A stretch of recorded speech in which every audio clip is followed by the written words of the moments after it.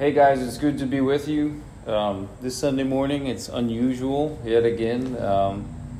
I apologize. I'm doing this message in our barn, I shall explain in a minute. I apologize, though. I'm still feeling the effects of COVID, so if this doesn't come out the best, wait till next week. We'll have Rich Stevenson speaking. But I wanted to share with you a quick message, which I believe the Lord has given me. And I wanted to share it with you from this location because I think it's appropriate. We've already mentioned that we're starting the study of, or we're starting Advent as we move towards Christmas, which is a time of waiting and celebrating the anticipation of Jesus' arrival with the lighting of the candle and the reading of the scripture. And I wanted to use that candle as an image and this place as an image for our situation and how we understand what God is doing in our time. And all these messages during Advent are going to be kind of under the loose heading of your light has come. Your light has come. And that the way we are to live now should be informed by the fact that Jesus has come and that he's coming again. And I want to read to you the scripture that comes from. And it's Isaiah 60, 1-3. And it says this: "Arise, shine, for your light has come, and the glory of the Lord rises upon you. See, darkness covers the earth, and thick darkness is over the peoples. But the Lord rises upon you, and his glory appears over you. The nations will come to your light, and the kings to the brightness of your dawn." And so I wanted to do this message here as the sun's going down outside, and we have this light to represent our faith in Jesus as in our life. But also the fact that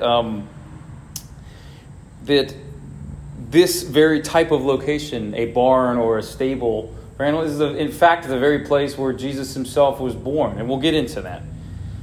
So Isaiah 60, "Arise and shine, for your light has come." This is a prophetic book. The book of Isaiah is a prophetic book that talks about Israel and talks about the future of Israel, the full picture of what God's kingdom on earth will look like through the working of the Messiah Jesus and all this sort of thing, written hundreds of years before Jesus was born, and prophesying things that are even yet to come in our day. And it's about the nation of Israel as it relates in the kingdom of God, but also it gives us a picture of an attitude that we can have in our daily lives. David Paulson's a Bible teacher. He says that when you read these prophetic books in the Old Testament, that they both serve as a microscope into what was happening in that day in Israel, but also as a telescope looking to the future. And I think it's a good image for us to use as well, that these are a microscope about what was happening in Israel. It's a microscope about what we can see in our own lives, but it's also a telescope looking forward to what is our hope and how we should conduct ourselves, especially in times, as it says, darkness covers the earth. And we live in a time where darkness still covers the earth, and circumstances change and things happen that we don't expect and we maybe don't like. But does God know what he's doing? This is the question. And when we look at Advent, the coming of Christmas, the coming of Jesus, this is such a serious moment in human history, the inbreaking of God's presence as a human being, Jesus being born. This is a fully God person showing up on the scene. And the way that looks and the way that people walk through that, would that cause them to, how would they interact with that? And then how do we kind of interact with our daily life in a similar way? Because the truth is that we should be arising and shining because our light has come. But oftentimes we start to trust the darkness around us more than the light that we carry within. And you see this kind of situation happening with Mary and Joseph, Jesus' parents, because they were literally living out these words. Mary is pregnant with the Messiah, the King of the universe, is in her womb. But the way that all happened and the way that they experienced it might have caused them doubt. And I see it in some of these pictures, or I'll just read through some of this. In Luke 2, Mary is met by an angel, and the angel says this in verse 28.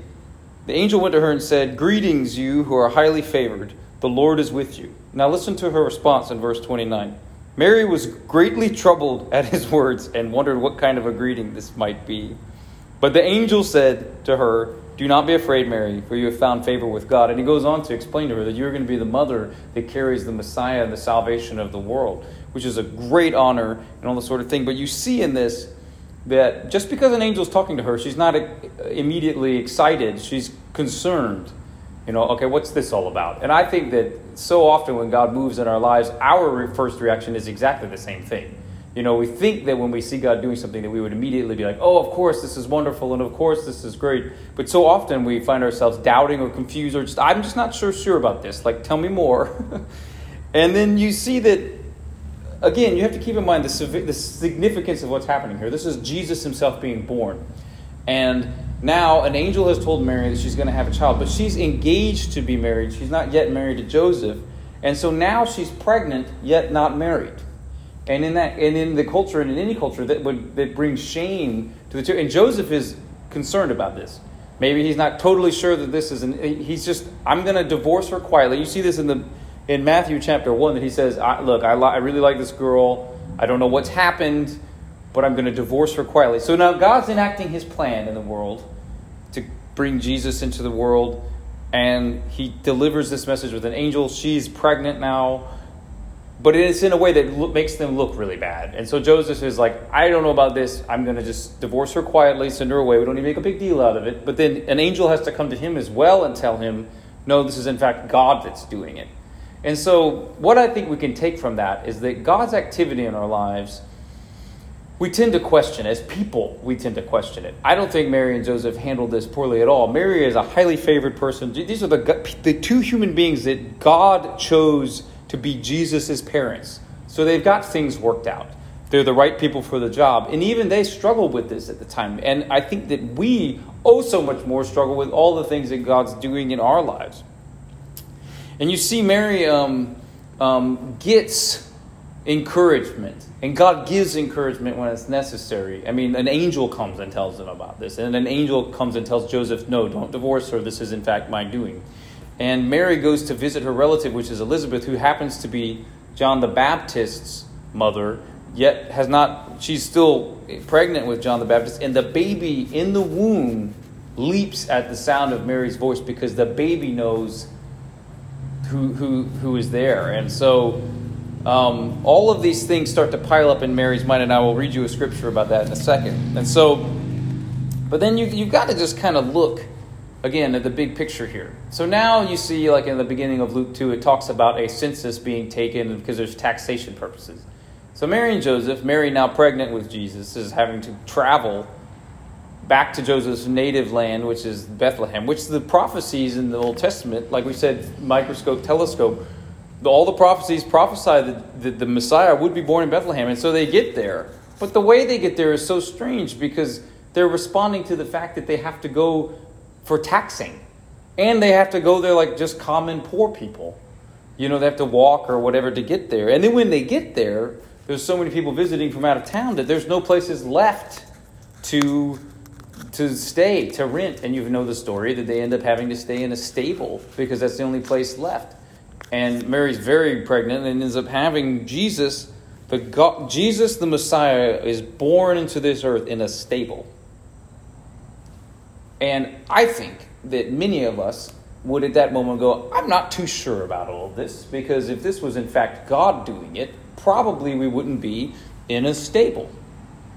Wouldn't God have his son be born in a nice place, or at least a proper place or something like that? But instead God saw it fit to do this. And again, he confirms that because angels appear to shepherds outside of Bethlehem and tell them what's going on. There's a Messiah that's been born. He's in the stable. And go see him. And they do. And they're so excited. And they're telling everybody. And here's what Mary's reaction is. Because they're getting excited. They're so happy that they got to see the Messiah. And they got chosen by God to do that. And the angels came and told them. But it says, but Mary treasured up all these things and pondered them in her heart. And here's why I think that matters, is because what God is up to is what God is up to. And our opinion of it, or our decision to go along with it or something, doesn't always matter as much as we think it does. And we may doubt what God is doing. We may doubt that God has a plan. We may doubt everything. But the fact remains that God is yet good, God is yet powerful, and God can do anything. And so when we so what ends up happening is we put our faith in our circumstances, or as this scripture in Isaiah 60 says, the darkness that surrounds us. We put more faith in that darkness than we do in the light that we carry within us, the light of Christ. And I think that what Mary's experiencing is what we all experience, is that when we treasure and ponder these things in our heart, this light that we carry inside of us causes us to arise and shine no matter what the darkness is. And we're called to arise and shine and put our faith in Jesus no matter what the circumstances around us happen, especially when things don't work out the way we want it, or especially when surprising things happen that don't, they might have surprised us, but they didn't surprise God. I didn't suspect that I would have COVID this week, but it's not like God didn't know that. And it's also not that God can't use it.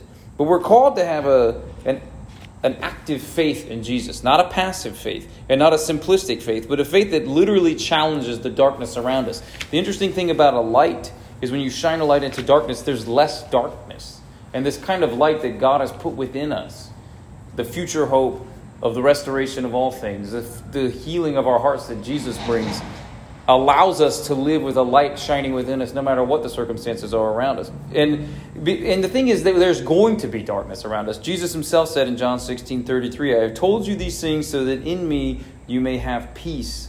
Because in this world you will have trouble. But take heart, I have overcome the world. That there's going to be darkness. But don't worry, the light that I put within you can overcome that darkness. And I put it within each and every one of you who put your faith in me or put your faith in Jesus. You know what I'm saying.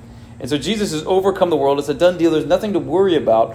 Our job is to arise and shine with that light and the knowledge of what's to come, because it's time to shine. It's time to live in that faith. And you see, like in Hebrews 11, it talks about Abraham was called and he left not knowing where he was going. And that's the kind of thing that Jesus is calling us to every day, to walk with him when we don't always know where we're going, but he does.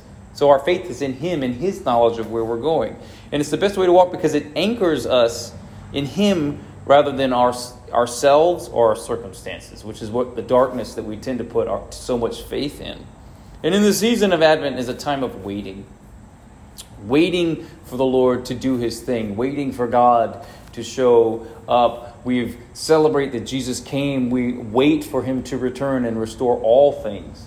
And we can put such a hope in that and live with the hope of that happening. Arise and shine, your light has come, and your light is coming.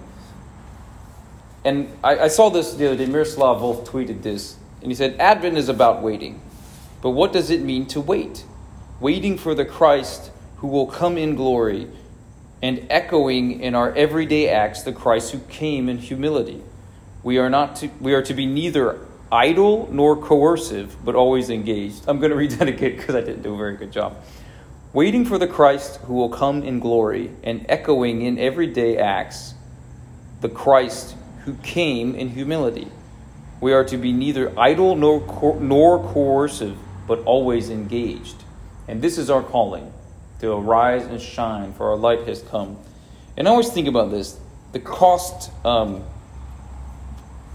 costly faith that God is calling us to shine our light into the darkness indiscriminately, not worrying about a return on investment, but the same way that Jesus did. That when Jesus stepped into a human body, that there was a cost to that. And I'm not quite sure I fully can explain this or even understand it theologically. I don't mean he diminished himself in any way from being God, or that his glory was diminished or things like that. But I do mean that it was not simplistic. It was costly to him.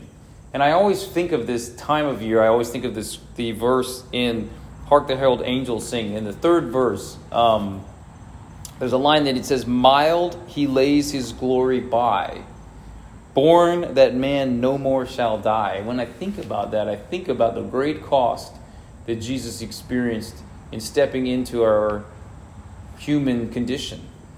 And through that loving act of what he did in dying in our place, that he overcame sin and death and brought to us freedom, and he showed us the greater love of dying for his friends. And I think that if we take and ponder those things in our heart, that we'll find ourselves overcome and able to be light bearers in this dark time.